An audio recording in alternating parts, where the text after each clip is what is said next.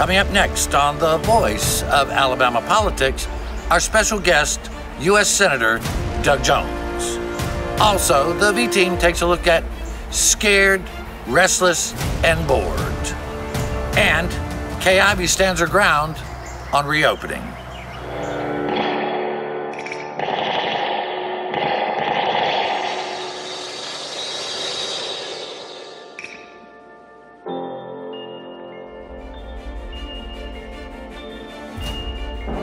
Yeah, she is that fierce. All this and much, much more coming up next on The V.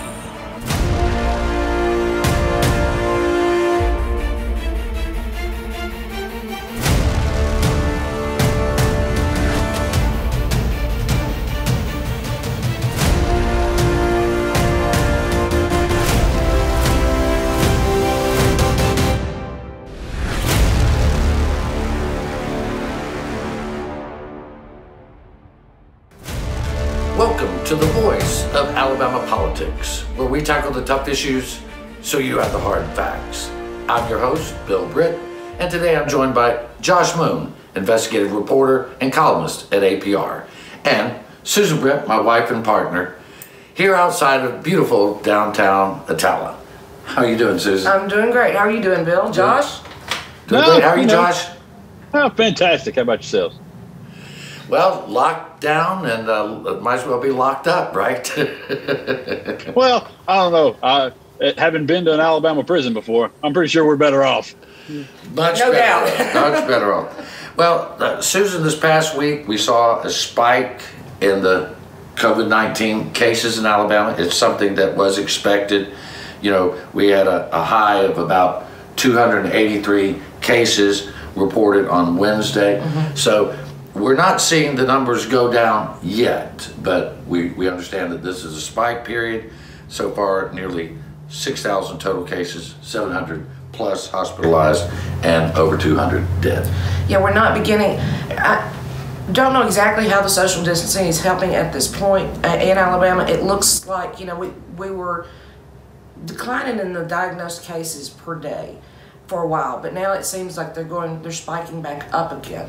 I'm not sure what the indication. Well, I think Dr. Harris said that we should look for a spike around the 22nd. Mm-hmm. So that would have been when it happened. Now, if we see it go down over the next week, that'll be a positive sign.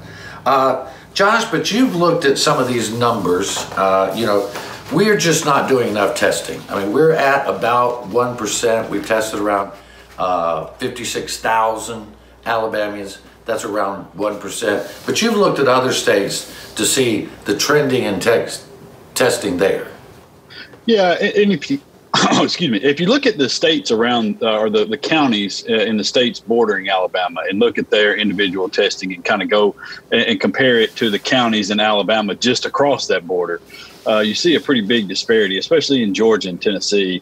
And you can see where, let's say, like Claiborne County, which I wrote about earlier this week, where they've only tested 50 people in all of Claiborne County in Alabama. And then right across the line, you have one of the biggest hotspots in the country in Georgia. And, you know, the idea that the virus is respecting the invisible state line is kind of, you know, ridiculous. And, you know, and I understand that there are some factors that lie in some of those counties there. You know, they'll have some plants, or they'll have a bigger city where people are more densely populated.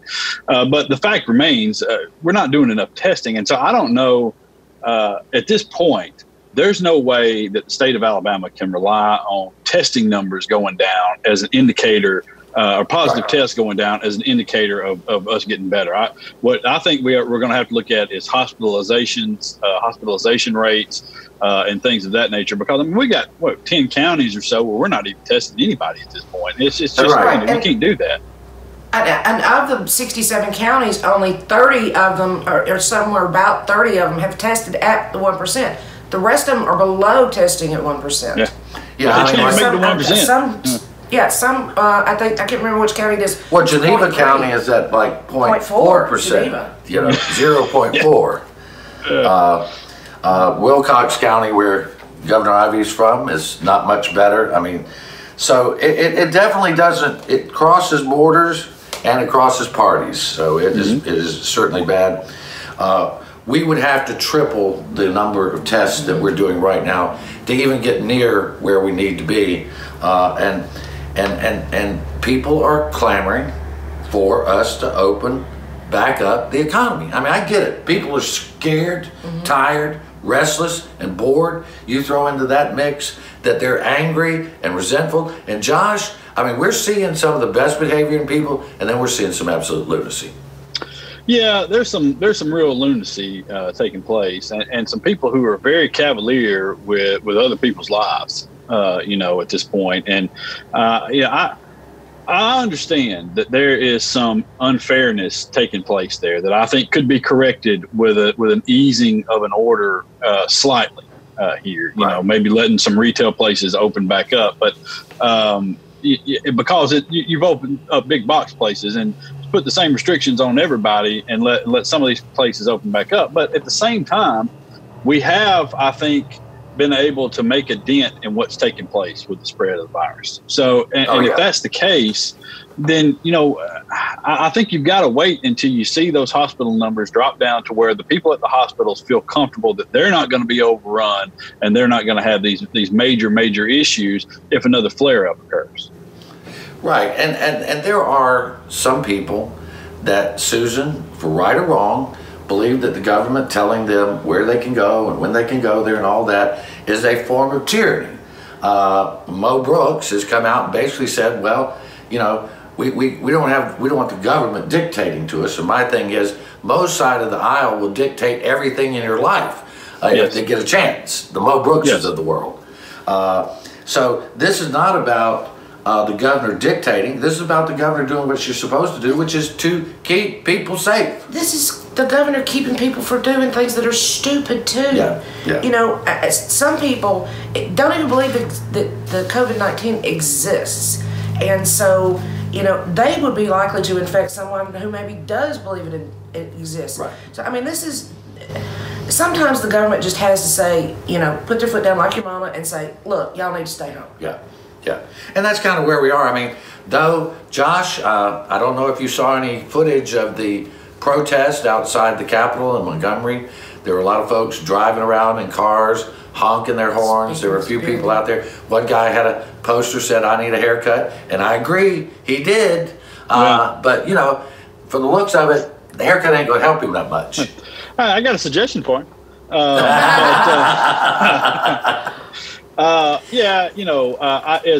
don't think, to me, those things are even, those protests at this point are really even worth mentioning all that much. Because at most all of them, including the one here in this state, the people covering the protest and the looky-loos going out to watch the people at the protest outnumbered the people protesting. So,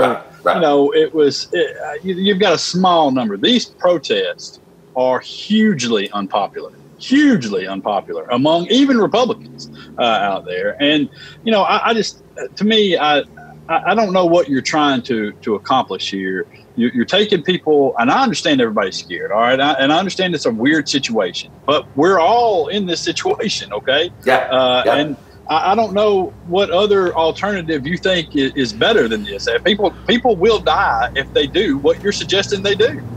All right, well, we're going to have to leave it right there. People protesting social distancing by social distancing in their cars. In their cars. All right, you're watching The V, the voice of Alabama politics. Up next, U.S. Senator Doug Jones speaks his mind on The V.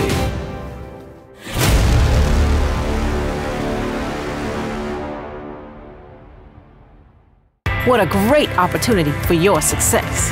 Adding 500,000 highly skilled employees to our workforce by 2025 is how we stay ahead in Alabama. Our economy is stronger than it's been in years, and a skilled workforce is more important than ever. Things move fast, so choose your path. Your success is waiting, plus a great future for Alabama. Success Plus. Go for it. What are you doing today, babe? I thought I'd head down to the lake with the guys, do a little fishing. Of course, none of us will be wearing our seatbelts. I'll lose control of the truck, wrap it around a tree, and kill us all. Okay.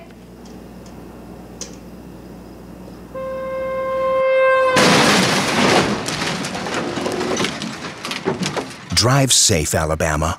A message from your Alabama Department of Transportation. With coronavirus spreading, people at higher risk must take extra precautions.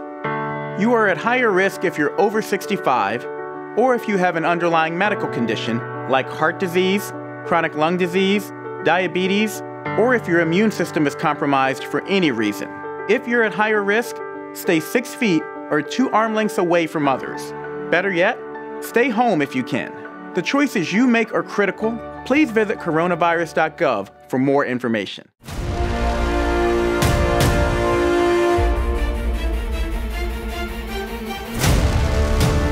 Welcome back to the voice of Alabama politics. We're joined today by U.S. Senator Doug Jones. He's joining us from Birmingham. Senator Jones, thank you for being on the voice of Alabama politics today. My pleasure, Bill. Hello to you and Susan. I hope you're doing well. We are. Welcome to our home, too, outside of Atala, Alabama. Very good. I know the Senate has been working very, very hard, and you've been working extremely hard on the behalf of the people of Alabama. And one of the things that I've noticed that you are really concentrating on right now is how do we convince the state to expand Medicaid during this time of crisis? Can you help us understand how that would help the state, our hospitals, and our citizens? Sure.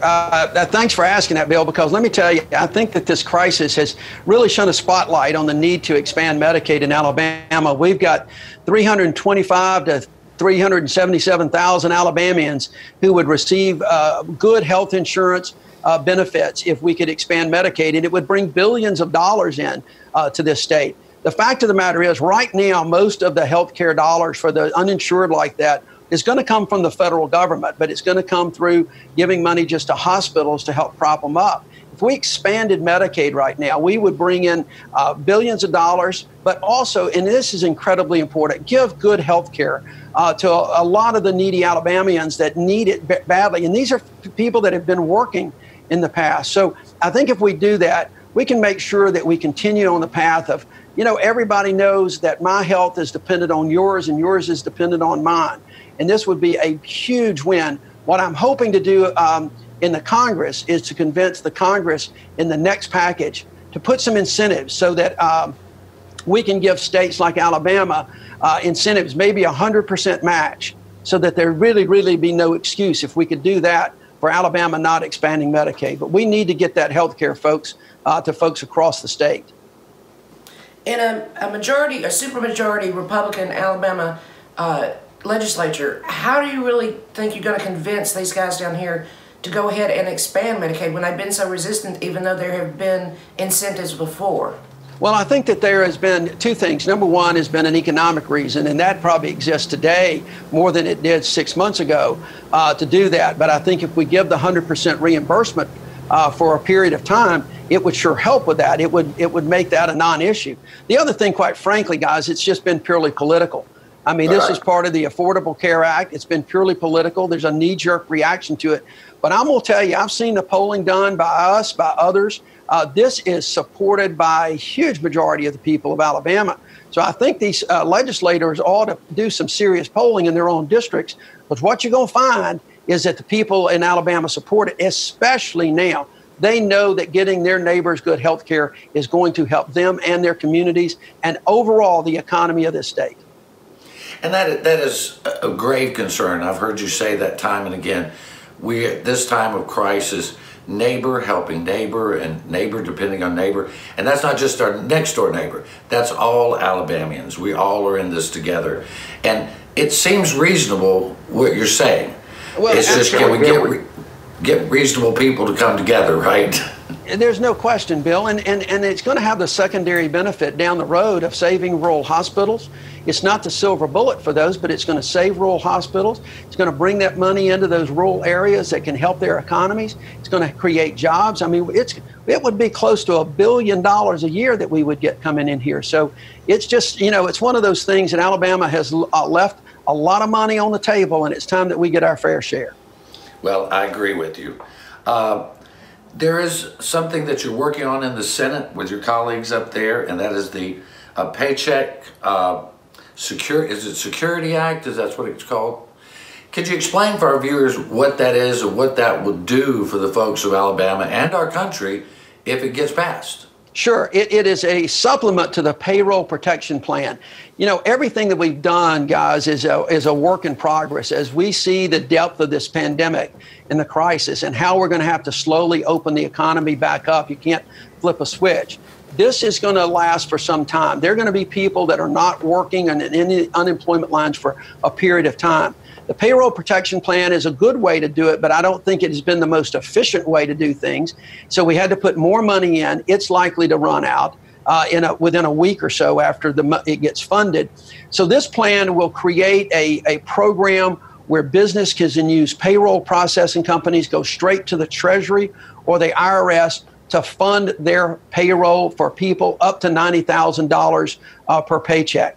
It's a plan that you've got to show a loss. It's a plan that you can't have a lot of cash reserves. There's a lot of protections for it. But if we do that, it would give these businesses and these employees a way to safely open their business, not just emotionally think that they've got to get out there and run that business right now, but they can do it safely, healthy, and they can do it in a way that continues to keep the business afloat and keep the employees, because that's really the bread and butter of any small business, are the employees that are working there. It keeps them afloat as well. It's a great program. Well, and with, you know, back of the envelope, you know, my math, we're looking at 15 to 20% unemployment. Our records going back to 1987. That would be the worst we've seen because we didn't keep records before that. But it's going to take a huge hit. And while some folks are resistant, it seems to me that right now we're going to have to rely on leaders in government to help us get through this crisis. Well, Bill, that's exactly right. I think a crisis like this is the time when leadership has to step up and make some really tough decisions. I think the governor did one the other day that I commended her for. She resisted a lot of political pressure from our neighboring states. But leading in a time of crisis, I think, is important. And unfortunately, you know, we're having to spend a lot of money, a lot more money than we ever dreamed that we would have to spend. But it's incredible. We really don't have a whole lot of choice because we want to keep these businesses open for business when we do get rolling again. And we want to get those employees their benefits, keep them on the payroll so that at some point we can get back to some sense of normalcy. But you got to do it gradually. And the Paycheck Security Act will do just that. We got about 40 seconds.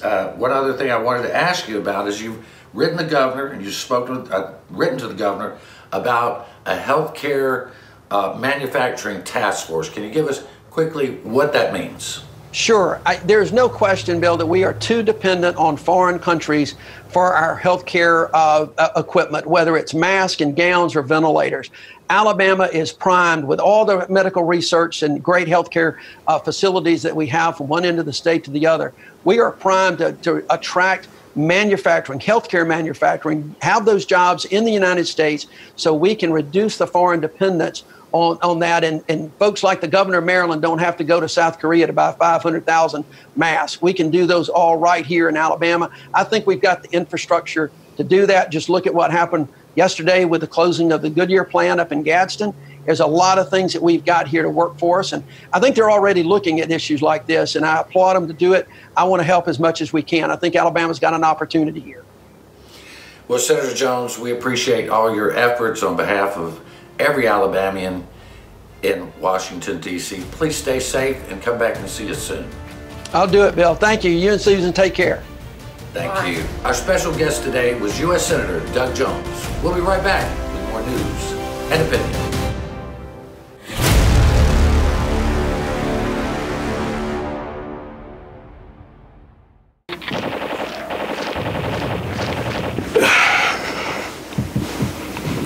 Hey man, what are you doing today? Playing the game. Thought I'd go out for a drive later maybe. Text some friends while I'm doing it. Scroll through social media. Kill a family 4 and a head on collision. Cool, man. Drive safe, Alabama. A message from your Alabama Department of Transportation. A lot can change in 5 years. Except those smile lines you treated with Bellafill. Because that's about how long Bellafill will keep them smooth and filled. 5 years. Now you can always look your best without all those injections, appointments, and costs. Bellafill is the only dermal filler that stimulates and maintains collagen growth long term. Now time is on your side.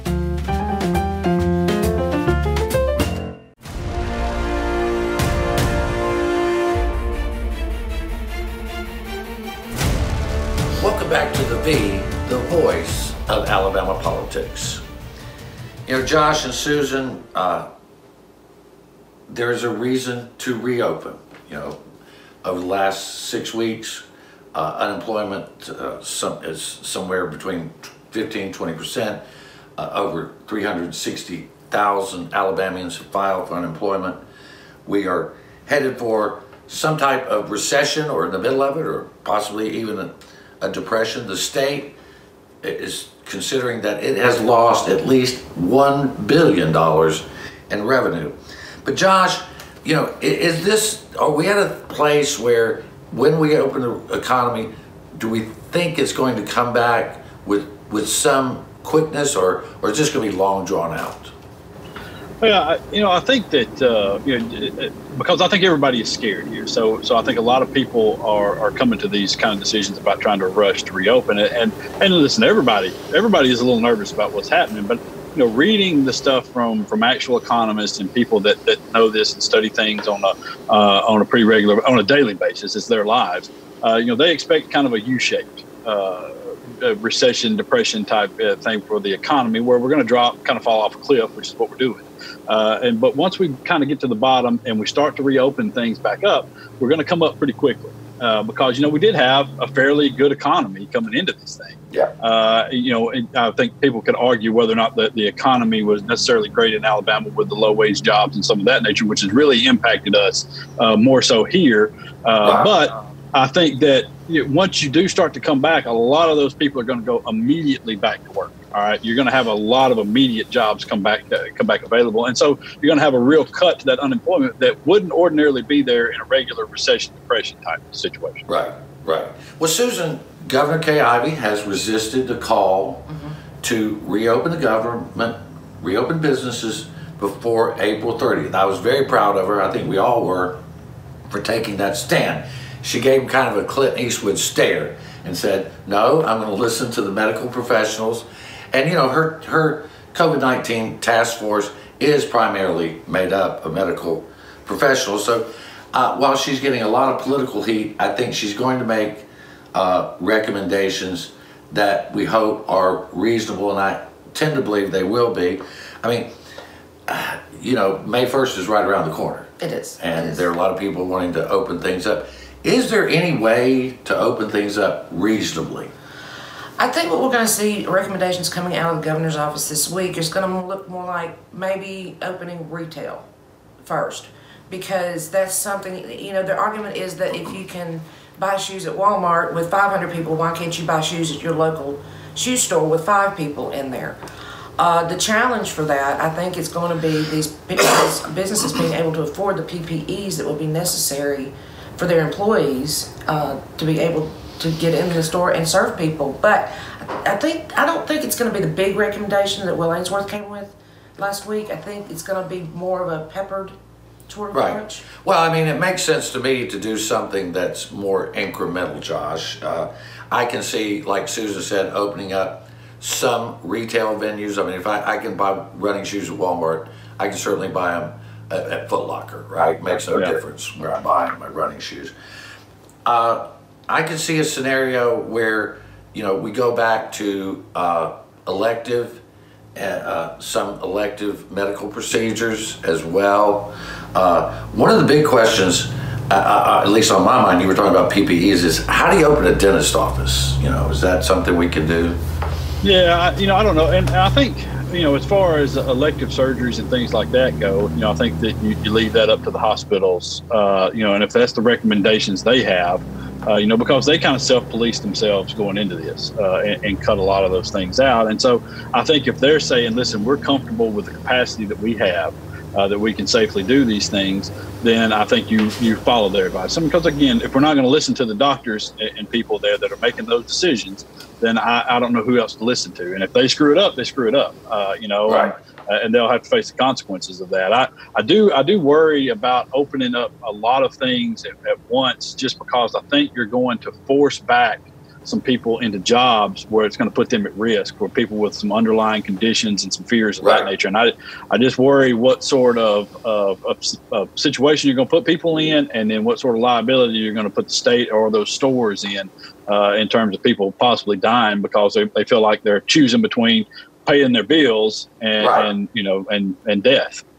I couldn't believe that they put out this thing this week that said basically, well, if your employer calls you back, you got to go or you don't get unemployment.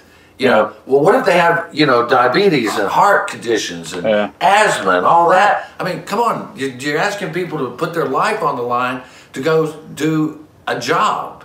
Yeah, there was a caveat in there, is that you could be, without your unemployment compensation if you fail to go back to work, but which implies that there's going to be a process in there. But they didn't mention the process. They didn't say, well, if you have an underlying condition, don't worry about it. Don't. And so, but because it's typical kind of Alabama politics at this point, and we're expecting the worst out of people.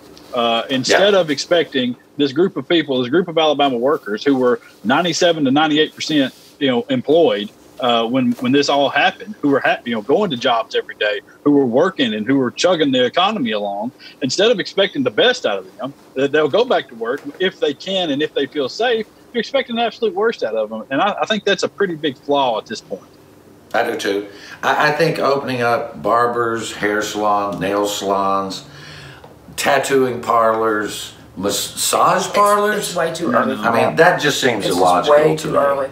I don't see how you do that safely. But the legislature is coming back on May 4th. We got about 40 seconds. I don't know how that's going to work. But May the 4th they be say with them. they want to come in and pass some local bills and the 2 budgets. Yeah, they're constitutionally required to pass those 2 budgets, no matter what they do. They're supposedly going to take it. I think it's the first floor, the big room. I think they're going to use something like that. My concern is they're saying that they're not going to allow the press in. Well, I think that was an indication, but I think that's been smacked down now. They cannot constitutionally keep the press out of it says in the Constitution we are allowed to witness, to be there on the floor. It says that specifically. All right, we're gonna have to leave it right there. You've been watching The V, the voice of Alabama politics. You watch us because we watch them.